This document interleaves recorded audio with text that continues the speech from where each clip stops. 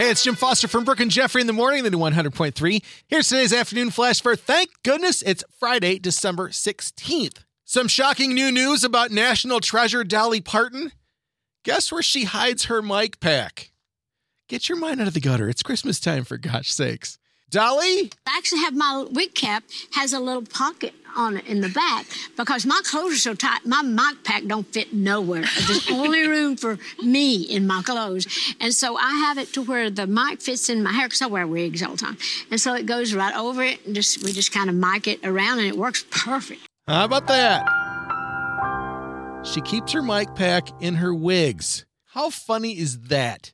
Love Dolly. The 30-year plan to put a casino in downtown Chicago is one step closer. The Chicago City Council gave final zoning approval for Bally's $1.7 billion River West casino plan for the old Chicago Tribune property. It now moves to the Illinois Gaming Board, so it's moving on slowly but surely. And finally, just when you thought Captain Jack Sparrow was gone for good, Johnny Depp puts the costume back on and makes a video for little boy through the Make-A-Wish Foundation, calling him and sharing a video chat. 11-year-old Corey from the UK has his own YouTube channel where he posted the video from Captain Jack. I shall be glad to follow your YouTube channel, and I shall tell all my friends to follow your YouTube channel, and that, I think, will make for a wonderful entertainment expertise, momentary lapse of togetherness all together in one space, but far apart. But then, at the same time,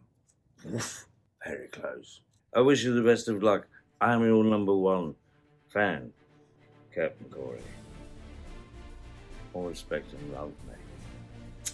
How cool is that? That's how you wrap a Friday afternoon flash. A little feel-good from Captain Jack Sparrow and Johnny Depp. There's your Friday afternoon flash. Have a great day, and thanks again for checking out the new 100.3. She loves the 90s and 2000s.